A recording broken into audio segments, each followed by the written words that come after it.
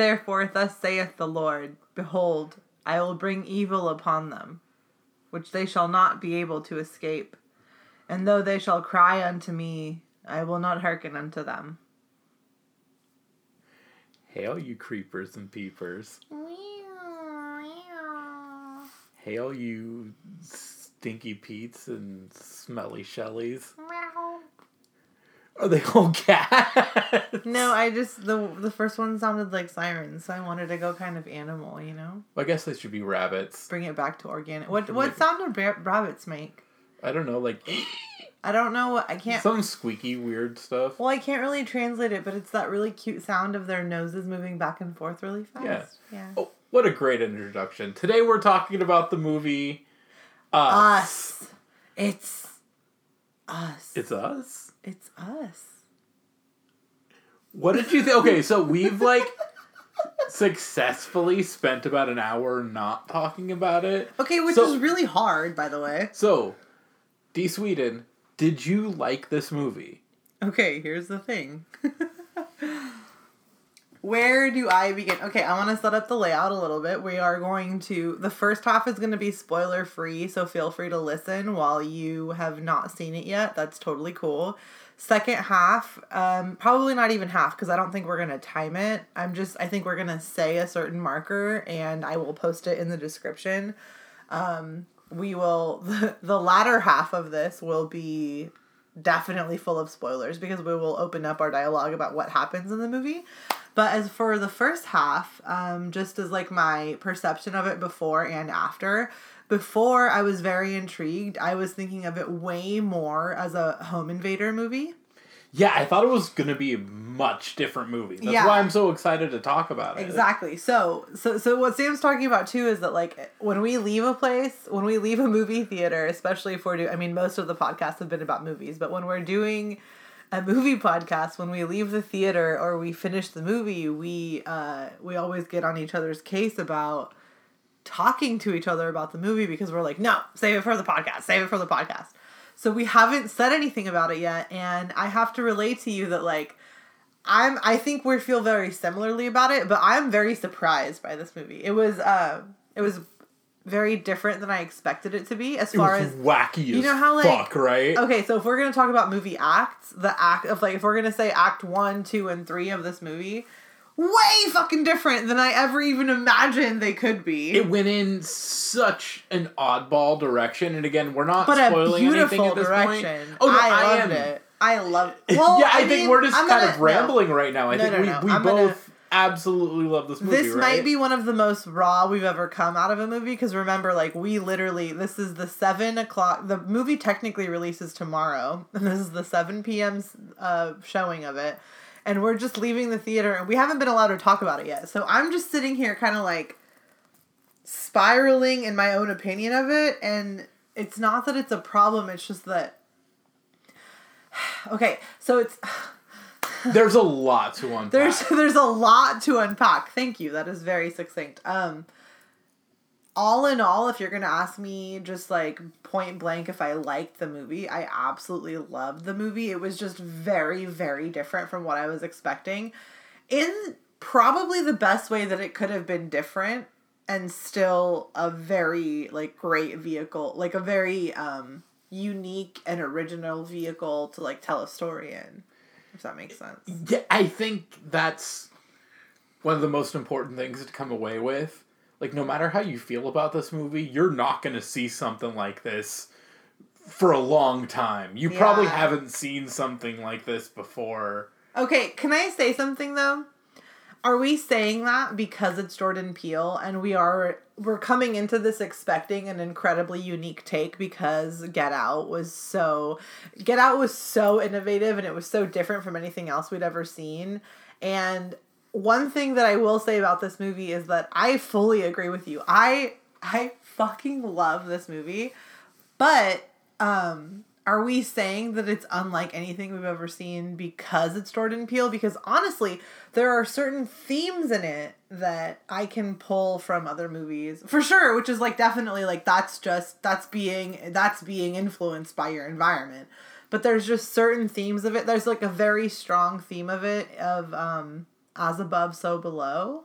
which Yeah. there have been several movies of in the past like decade. So The like literal I want name. to touch. I know it's literally like a name of a film. I want to touch on that at some point, but I also didn't want to interrupt you because like I do agree with you that it's like incredibly unique, but I also wonder how much of that we are just going to start creating as like part of Jordan Peele's legacy as a movie maker. Do you know what I mean? No, I hear what you're saying. I think it's a truly oddball movie. I think, okay. All right. I think it's as weird as we think it is, as our listeners will eventually see. I think it takes a lot of risks. I think almost all of them pay off. There are definitely a few that don't. Really? But I am so pleased with what I saw that I don't even really have words for it right now. It's not necessarily the best movie I've ever seen. It's just the most original movie I've seen in a long time. And like I was telling you, I recently saw the new Gaspar Noé movie Climax, and that took a lot of risks as well. Oh yeah, you wanted to talk about it. It was an oddball movie that did a lot of things. I'm traditionally a fan of him. I know he's pretty extreme for a lot of people. The first 20 to 30 minutes of that movie was one of the most beautiful things I've ever seen. There's a lot of like abstract filmmaking. There's a lot of weird dancing that I don't necessarily understand, but it was aesthetically beautiful and it was all choreographed. And then I don't know, maybe the experimental choices that Gaspar Noé made wasn't necessarily my favorite. And I don't want to disparage anybody, obviously. Like, I mean, it gave me a visceral impact, and like I think that's what he was going for. It just maybe wasn't my cup of tea. But this movie, on the other hand, I was gonna took a lot of really, really big risks. I think story-wise, I think tone-wise, everything. I think where they chose to insert humor, what they chose to make scary. Yeah. I mean, just, again, not to get too specific this early in the episode, but just what they chose to make the movie about ultimately, I think is just this huge risk that really fucking paid off. Yeah. And I am just so happy with this movie. I'm so happy with where horror movies are going.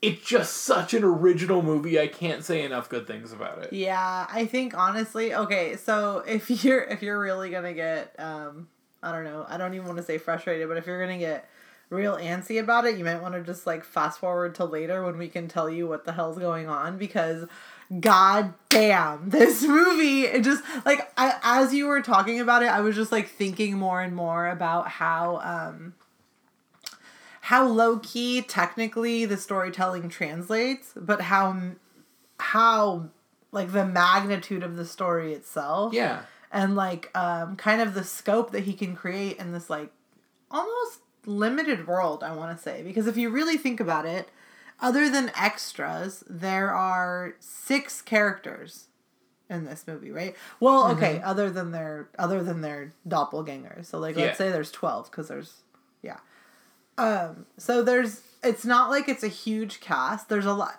but it still manages with these 2 families to literally bring in the entire world and the population of like the entire planet into consideration. And like it literally becomes a global story.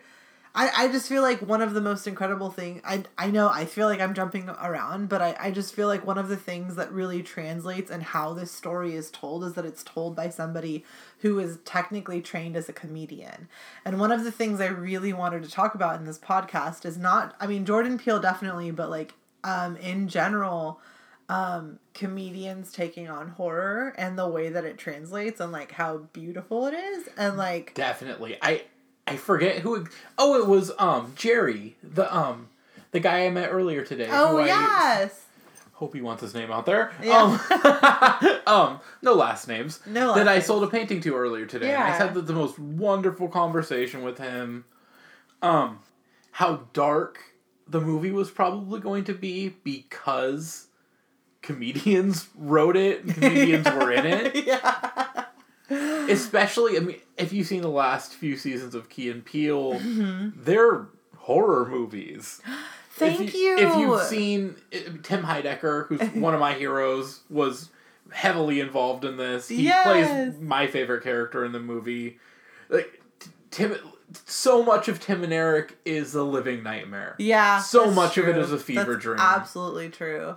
And it's weird. I would never have considered it before. The types of comedy that you've exposed me to are the only ones that truly straddle. Okay, so if we're gonna think of all types of movies or entertainment as like a sphere, and there's a circle, so that means the beginning is gonna touch where the end touches. It's just a circle, but it's like it's got enough dimension where it's not so flat that the beginning is gonna matter where it touches the end. If the beginning is comedy, the end is horror, and if the beginning is horror, the end is comedy. I couldn't agree with you more. Which means that like at their back ends they touch, which I feel like somebody who is a comedian understands the full scope of entertainment, which is why a comedian is so good at making horror movies. Because Tim and Eric make the creepiest shit I have ever seen in my life. And that was just something that I thought that was just something that was like, oh, this is just one of those weird things that Sam likes. But honestly, now, as like a person who has had like time and exposure to it enough where I have context for them, I realize that they are just really, really interesting and talented storytellers. So to extend that is also to say that somebody like Jordan Peele, who is traditionally trained in comedy, and like most of what we know him for is like funny stuff, other than the fact that like Get Out is like one of the most brilliant, and other than this one, most original horror movies I've ever seen in my life. Definitely. It kind of makes sense that someone who has such a background in comedy, because I'm thinking of the same thing. I don't know why I always go back to this, but I always go back to the skit of him taking a picture of his wife in bed before she wakes up. I don't even know what season it is. It's like pretty early in Key and Peele, and like he takes a picture of her while she's sleeping, and she like holds a gun to his head, and he just turns around and he's like horrified, and it really quickly goes, delete it, motherfucker. Delete it, motherfucker. Yeah. But it really, really quickly goes. I think that's what was so brilliant. It was like one of the first times they did it where they really smoothly transitioned from like very light, low stakes comedy sketch show to like, hey, this is the high tension life or death moment, and it just happened in a second, and they straddled that line so beautifully in the movie. I feel like definitely. I think that's what made the movie so much for me, and why I was so willing at first to be like, oh yeah, some of the things didn't work necessarily, but so many did. Yeah, because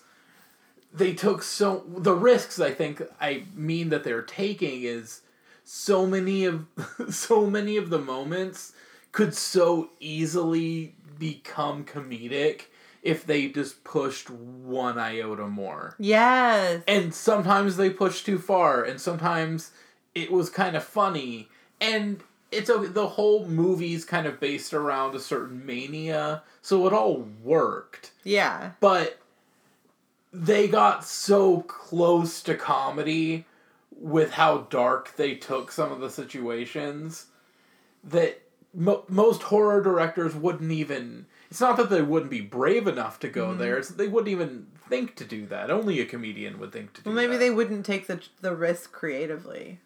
Yeah, exactly. Yeah. Exactly. So, we've kind of expounded on this a lot, very abstractly. So, I think probably from here on out, are we gonna do the cutoff? we're gonna do some spoilers, but Okay. before we do that, Dana, honestly, what's this movie about? This movie. Okay, so if I were to write the synopsis, okay, are you telling me to write the synopsis of this movie, or to say like what is the moral or theme of this movie? What are you asking? What is the soul of this movie? What is this movie about? I think this movie is about a little girl trying to find her place in the world. I think that's wonderful. I think that's a really, really great interpretation. I think that might be the most compassionate perspective of this movie, because, like, if you want to ask, like, not, like, master's degree Dana sitting here with her husband, like, giving you that answer. If you want to ask, like, high school North Highlands Dana what she thought, that would probably be a different answer. What's the answer? I want to hear that. Girl, because, listen, okay, this bitch, Which okay. bitch? The main bitch in the movie. The mother? Well, she's the mother later on. Earlier on, she's just the motherfucker. If you want to fucking let me be real honest. Okay, are we in spoiler half swear yet? warning, Are we in spoiler half yet? Because my North Highlands opinion can't come out until we're in spoilers half yet. Oh, we're definitely... Should we do a countdown? Well, can I give you... Okay. Yeah, I love you so much. Okay, listen, just give me the rest of your synopsis, because I can only give you my honest opinion after I pop the fuck off with all spoilers off limits. Go ahead. Winston Duke, the dad in the movie. I loved him. Amazing. Yes. He's from Trinidad. Oh, okay. I believe. I hope I got that. Okay. But he sounds so cool in this movie. He's one of the best parts of this movie. Okay. Like, especially because he's, like, they're just kind of this, like, upper class, kind of dorky boat shoes family. And he just plays it so well, and he leans into it so hard. Okay, but that honestly, though, like, that's such a great intro to the perspective that I love the most about him in this, is the first time that they see the other people that have been shown in the preview of this movie. When he's outside confronting them, can we please talk about the fact that he, like, very reluctantly does that thing where he, like, clears his throat? And all of y'all know exactly what I'm talking about. There's, like, another version of yourself that has another tone of voice that you consider the, like, hard version of yourself, Oh, when right? he's threatening the doppelgangers? Yeah. So he steps outside, and this is, like, round 3 of him trying to, like, talk to these creepy-ass people that are in his driveway, right? So, in his Duke sweatshirt. Is it a Duke sweatshirt? No, of course it's not a Duke sweater. It's a Howard sweater, dude. Oh, Howard sweater. Yeah, so he's in a Howard University sweater, and he's also, like, he's literally wearing boat shoes. Like, Sam's not just saying that. He's literally in his Sperry's. And he's holding, I don't know if he's got the bat yet, but it's he's... a softball bat. Yeah. But at the first time... Nothing against softball. No, not at all. But it's just funny that, like, no, he grabs the first thing that's in this house, and it's, like, their vacation home in Santa Cruz. And I can tell from the direction that they're driving to get back into town that they were staying in Capitola. So, I know you can't see me because this is audio, but I'm pushing my finger up against my nose to make a hoity-toity. Oh, just as 2 Northern California natives here, it was so fun that this movie took place in Santa Cruz. Oh my gosh, Santa Cruz. Okay, can I just say, too, there was one of the scenes where they were driving down one of the streets. Other than the boardwalk, that was very recognizable, but at one point they're driving down one of the residential streets in Santa Cruz, and I know that street. I've literally driven down that street, and I've recognized so many spots that they were in. Yeah, that was also another one of those, like, nostalgic touches. But let's get back to the countdown. We are going... Wait, what do you want to talk about before we go to the spoilers? Well, I'd like to give Winston's... information? Winston yeah, Duke's, you said he was from... His, quote on what this movie's actually about. Oh, he gave I'm sorry. That's why you were asking me. And I think we've been talking about this movie in a very intimate way, in a very, just like, what we saw, obviously, and just kind of regurgitating what we just saw. Yeah. But I think, obviously, there's a lot of really intelligent people working on this movie. Yes. And there's a lot of things trying to be said. Yes, I fully agree. And then, I wanted to cover this before we kind of moved on to what he was talking about, and what his quote was, that the movie's strongly about cultures of power and what they look like and how you participate in them. Oh my God. It's also a commentary on the perils of the American dream. Oh my God. I just got goosebumps because I was just watching this as pure entertainment. And then when you start thinking of these movies as, like, actual statements on society, which I always should do, I don't know why I don't do that. You just see all of... And that's the thing, is there were very obvious, like, there were huge there was a literal wall of human beings that I think it's a very obvious connection to Yeah. That was a one wall thing. being built to keep human beings out. Yeah. You know, like, there's a lot of almost beautifully overstated sentiments in this movie, to where in any other context you would kind of wrinkle your nose and say, like, this is too saccharine, this is too much, this is over the top. But they kind of set the bizarre tone initially, but I think that gave them the license to just say things how they were. And I think it was just a really cool device they used in a lot of places. I think the reason they could say things say things that were not overstated or heavy-handed, I think that what they would do is, I don't know how to phrase this, but kind of like the statement that they would want to make was kind of hidden in the statement that they actually made.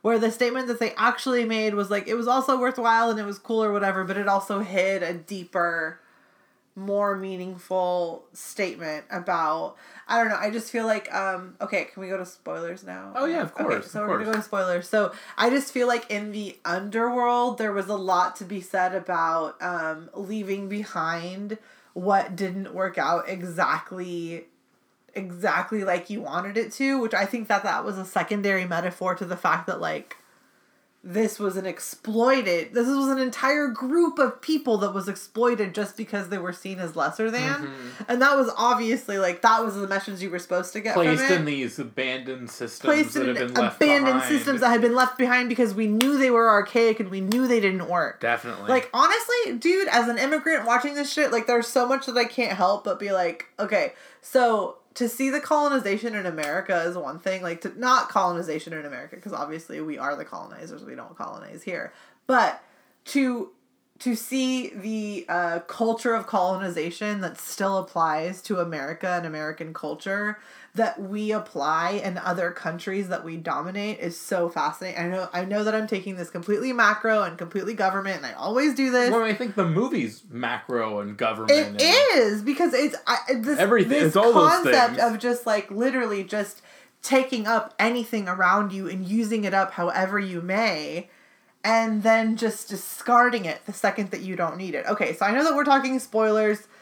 I'm gonna give an official countdown so we can, like, actually talk about it. So that way, if you need to, you can go and watch the movie, and then you can pause us and come back. All right, so we're gonna 3, 2, 1. Spoil away, doggy. 3, 2, 1. All right. So the whole fucking fact that this girl is technically not the person that you think she is the entire movie changes the entire dynamic. The mother. Okay. So the mother in the movie, we're spoiling now. The mother in the movie is the shadow person from the underworld. So there's this whole underworld okay, so I think it's under the entire world. It seems, do you think it's under the entire world? So I was trying to figure this out the whole time. I was planning on asking you because at first, obviously, you're led to believe, oh, it's just this family. I don't think it's this. Then you're sort of led to believe, oh, maybe it's just Santa Cruz or Central California. Mm-hmm. And then,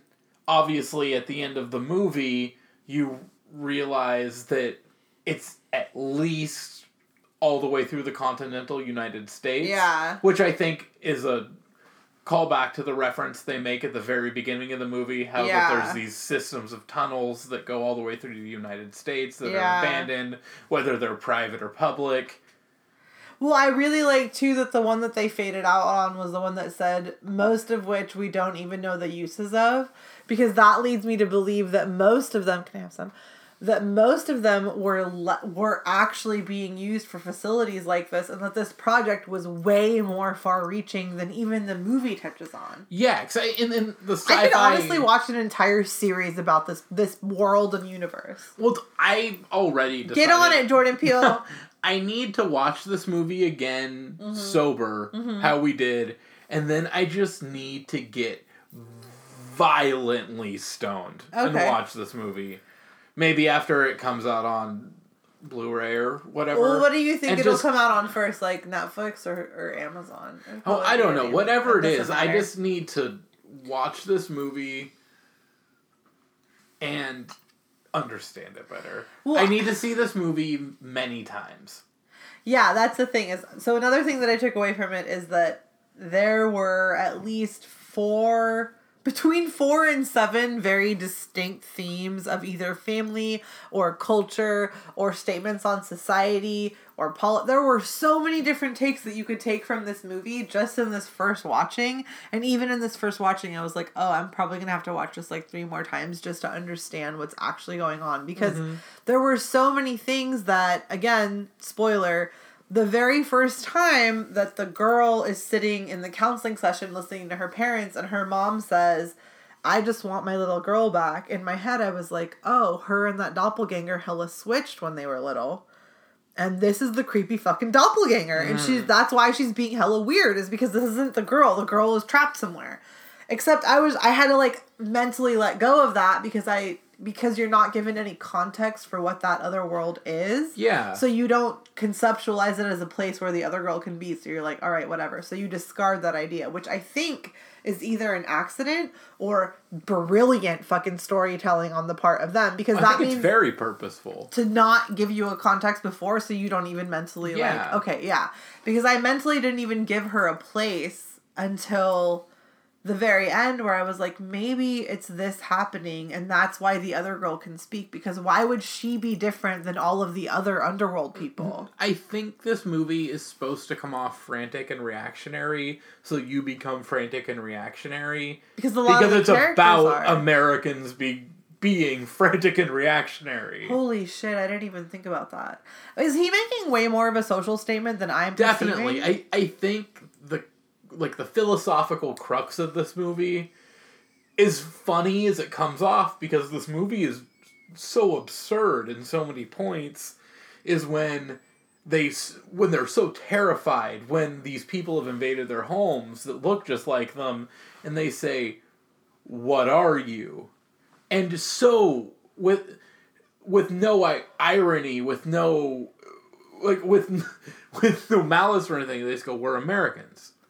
Oh my god.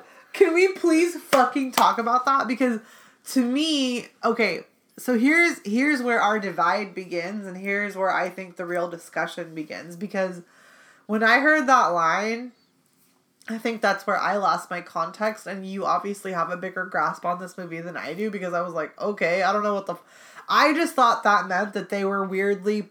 At that point, we didn't know what they were. We didn't know that there was an underworld. We didn't know any of that, right? We didn't know that they were part of this, like, Cold War era, an American government funded and created Underworld. But the thing is like, I didn't process that when he goes, "What are you?" And she said, "We're Americans."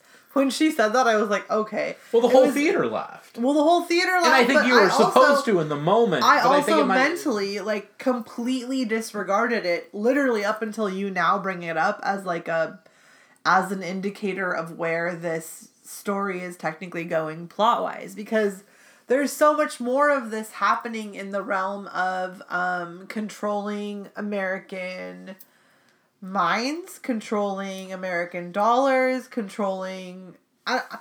If you can't see me, I'm frantically nodding my head in agreement. Well, I just didn't really think about it. I thought it was one of those fluke things that I was like, okay, I guess that's just like weird humor or whatever. And I brushed it off completely. I didn't even take it seriously as part of the plot until you're now bringing it up again as like, oh, this is something to consider as like a clue to like what's to come in the future. Because that was very early on. That was when you only thought, because I still for a very long time thought it was just going to be the 4 of them.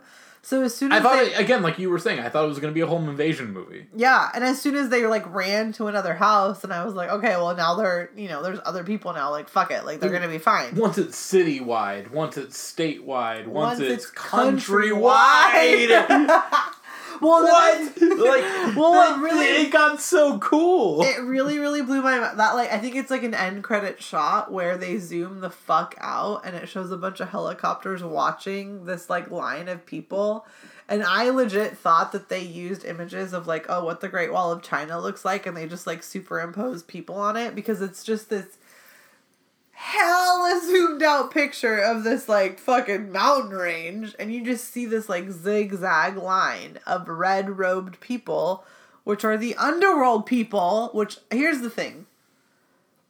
One thing, I'm not gonna say that it's a complaint, but one thing that I will say is maybe the only word for this is a vulnerability of this movie, is that I don't feel like the scope of those tunnels was addressed super well. I wish they would have done more with it. I feel like that maybe honestly though, how much of that scope could you have given without like a 3-hour movie? That's why I'm saying I want this to be a series. There was too much story to tell. Yeah.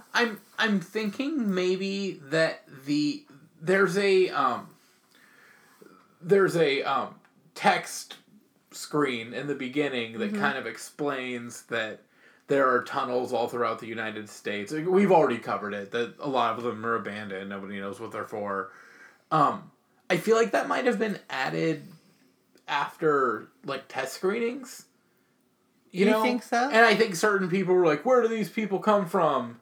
I think it might have done better without the explanation.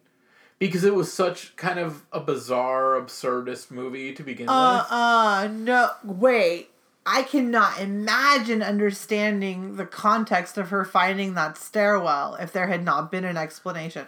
But this movie didn't take place in reality. There were so many points that diverted from, like, our reality that couldn't have existed. So it just... This movie exists outside of rationality. So, like, why not? Why not just make it completely surrealist? Because you still need your movie to sell, and you still need people to find it appealing. So here's the thing, if you're getting 2 to 4 critiques from focus groups that you're doing, but there's one critique that you're hearing more than anything else, and that's like, well, I didn't understand where these people came from. You're going to give a context for those. Well, it's not even a context for the tunnels. It's kind of, because I feel like the doppelganger of the mom and the latter part of the movie explains very well, even in her dialogue. Even if there hadn't been any of those first scenes that explain the text, I feel like in her dialogue of explaining the tethered people, the experiment, the puppets, all of her explanations, I feel like are very, very giving. I would have been completely fine knowing that story through her explanations.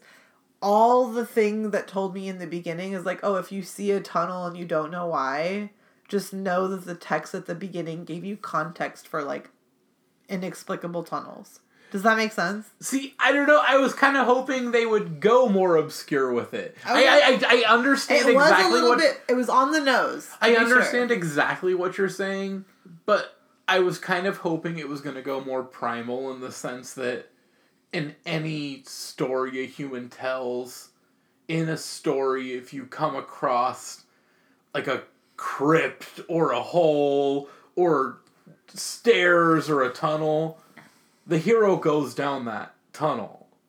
You know? Like, yeah. I think the more like the universal, like, capital S story that humans tell. Yeah. I was kind of hoping it went more abstract that way. And I'm not complaining. I absolutely love this movie. It might be my favorite movie of the year. But here's the thing. Even with all of the explanations we were given, the whole time, anytime she went down a tunnel, I was like, if this was me, I would not be doing this shit. Why the fuck does she think this is the way to go? Because here's the thing.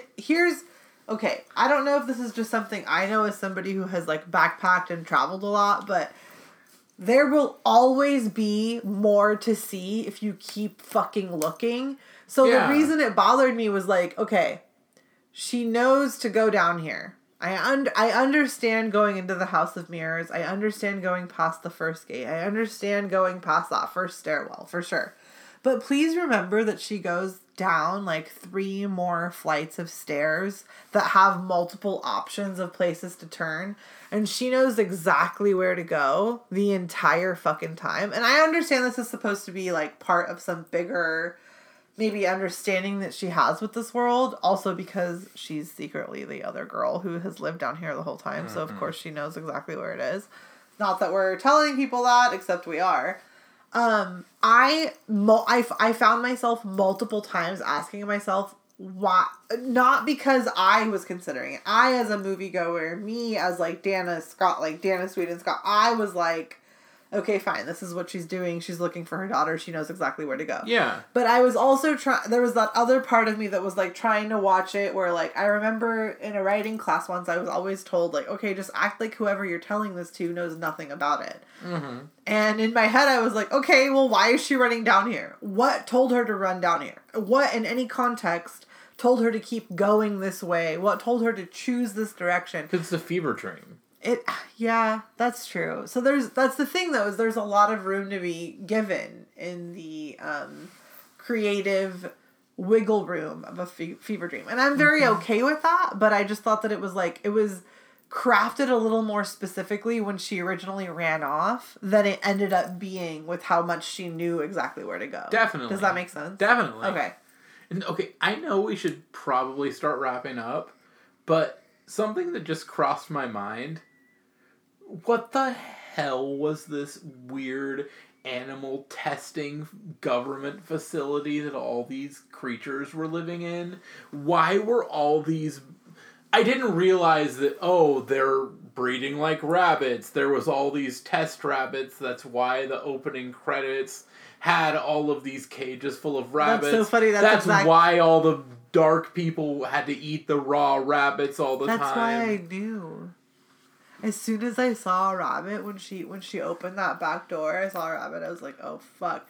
I immediately played in my head the doppelganger when she goes, and while you ate... I don't remember what she says. She goes, I ate rabbits, raw and flesh. And I don't remember. Can we just say that while it was fucking terrifying, the dark mom, sounded a little bit like the alien on Galaxy Quest. I don't think that bowl cut alien on Galaxy Quest. I don't think she did. Also, I want to give her full credit because I'm pretty sure both the regular human mom and the doppelganger mom were played by Lupita Nyong'o. Yeah. And I absolutely love her as an actress, and I don't want to just keep calling her the mom because she deserves full credit. And one thing that I also think about this movie that's also fascinating is, like, did all of these characters play both them and their doppelganger? I believe so. When the credits came up, it showed the actor's name, their character's name, and then in red, their doppelganger. They're red because of the red... Oh, that's so cool. Yeah. I mean, what's really funny about the red jumpsuits is I'm pretty sure she did that because the people on the shirt were wearing red. Well, I can't think of any character in this movie that could have done any better. I mean, they all killed it. Did you have a favorite character? Every single actor. The dad. The dad was your favorite character? The dad was by far my favorite character. Okay. I respect that. I really, really love Lupita in general. Elizabeth Moss was the other... She was like the friend's wife. She was Tim Heidecker's wife in the movie. Oh, we haven't even talked about Tim Heidecker in this movie. And especially for how much we love Tim and Eric. We probably should. Shitty-ass fake tattoos. Wait, were those all fake? None of those were real. They're terrible. They were all these weird dragons and NorCal stars. How bad are you going to feel if any of those are real? They're not. We'll see. Oh my god. Tim Heidecker added so much just amazing dark comedy to this movie. Especially his dark character, like his doppelganger, was so funny. I loved his doppelganger. He managed to be scary while making me laugh the entire time. Also, that really, really, like, Tim and Eric reminded me of him. Because very it was much. just, like, very much the ability to be, like, it wasn't even comedy or horror, it was just pure Uncanny Valley, if that makes sense. Oh, definitely. Also, can I say this is so cute? On the IMDb for this, they are listed at, like you were saying, I mean, you said it because it was in color, but, they are listed with their character's name and then the doppelganger's name. Mm-hmm. And I didn't know that every single doppelganger had a name. Yeah. All of them do. Like, I know, oh, even Russell Thomas does. That's so funny. But I love that the boy was named Pluto. Why was the boy named Pluto? I love that. That was so cute. Yeah, I love the interaction between the two little boys. Like, well, the little boy and his doppelganger, I think, was very cool. Yeah, I loved the masks. The Chewbacca mask and the burn victim mask, I guess. Well, I just think the dynamic between the two of them was absolutely fascinating. And it took me a minute to understand what he was doing when he killed his doppelganger little brother. Again, we're spoiling. Yeah. But once I realized how linked the characters were, do you think maybe even it had to do with that they were children? And the fact that he backed him, so he walked backwards, which made, again, we're talking spoilers, which made his brother walk into the fire and burn himself, who was already the pyro brother. And... No, because I remember the other sister, she was also like even if she was an older sister, she was a younger character. And none of the doppelgangers were technically restricted to what the other character did physically. I think he was the youngest, and also remember that Pluto was like, I don't want to call him like... Wait, I think he was called Pluto because he acted like a dog.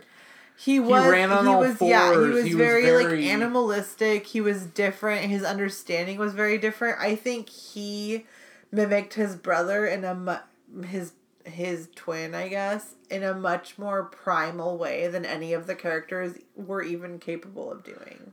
When you think about it, like, again, they both wore masks. He was named Pluto. He acted very much like a lapdog for his family. And his, I guess, the doppelganger's doppelganger, which would be the actual brother, wore a Chewbacca mask all the time, which is essentially a giant dog. Whoa, I didn't even think about that. But Chewbacca's this very heroic, self-aware... Yeah. Kind of elevated creature. Which is also makes a lot of sense for why the brother would have understood that what made the boy understand that his mom wasn't who she was supposed to be? But because both those characters... I think with the dog thing, philosophically, I think the little brother on both sides of the coin, his character was about loyalty. I know, but here's the thing, Sam. Here's what blows my mind. He was at the very end, he was scowling at his mom, right? Mm-hmm. Who he knew was the doppelganger who technically was evil and originally trapped the girl who was supposed to be in the real world, but the doppelganger was still his mom. Yeah, and who figures out creeps in the real world all the time? Dogs. If a dog doesn't like somebody, why would you like that person? Yeah, I know, but that's what I mean about the loyalty, Sam, is like, one of the most complex things that I really wanted to talk to you about is like, what would happen to these characters next? Because technically, his loyalty should go to her because it's his mom no matter what. And who he's grown up with. Who he has grown up with and who... she is the mom who protected the family that she kept. Mm-hmm. Like, technically, she did preserve the life that she has. But this is kind of like that question about the chair, of, like, replacing every piece of the chair. The philosophical question of, like okay, you have a chair. What makes up a soul? You replace every part of the chair. What part is the real part? So, and that's, honestly, they also talk about this as, like, what the experiment was, is that, like, they could make a puppet of the person, but they couldn't duplicate the soul. Mm-hmm. So there's this idea of like his mom is technically the one that doesn't have a soul.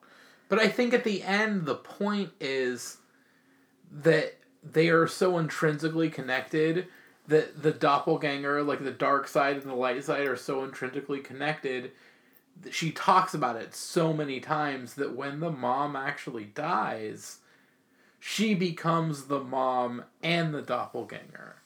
Oh. I think that she does have all that love for her family. She does But she's been that person the whole time. Of course she would. But I think that's what I think that's what the movie's about, is these doppelgangers want true freedom, and I think what the true freedom is once their light or whatever counterparts are dead, they can truly assume that life, full life with all those memories, with all... Because they experienced it too. With all the positivity, yeah.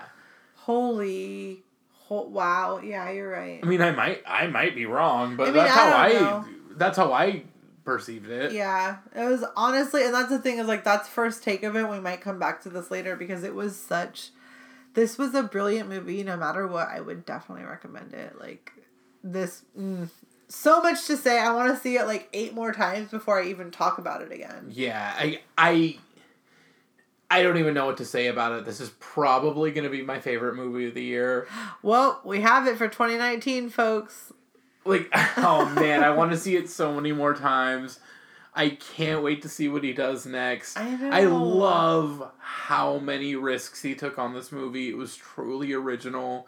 The few beats that maybe didn't hit this movie were much. So worthwhile because of all of the originality that completely just killed it. Hit it out of the park. Yeah. I just honestly can't get over how perfect all of the comedic timing was, how all of the jokes were, how much they, as somebody who has a lot of anxiety, and also, like, I love horror and I love, like, suspense and stuff, but I get very stressed out in these movies. All of the comedic timing was so perfect that I was happy throughout the entire movie. I've never enjoyed a horror movie so much during the horror movie, just because it was, like, kept so... There was just such a balance throughout the entire thing. And it was just an incredibly well-told story. I agree. I wish I could just, like, be friends with Jordan Peele, like, in real life. Just, like, I'd be like, hey, dude, like, good job. I'm proud of you. Like, this is just... I don't know. It's a story nobody else could tell. Yes, it's just a well-balanced story. Mm-hmm. I like it a lot. I totally agree. I like it a lot. I like it a lot. Do you want to go eat our dinner? Let's go eat our dinner. Us. Weird vibes. Hey, turkeys get cooked. Turkeys get cooked worse than that doppelganger's face. We love you. That was so fucked up. You're worthwhile. You're special? I guess. I mean, I was trying to be... What were you going to say? I don't know. Well, we still love you. Yeah. Good night. Good night.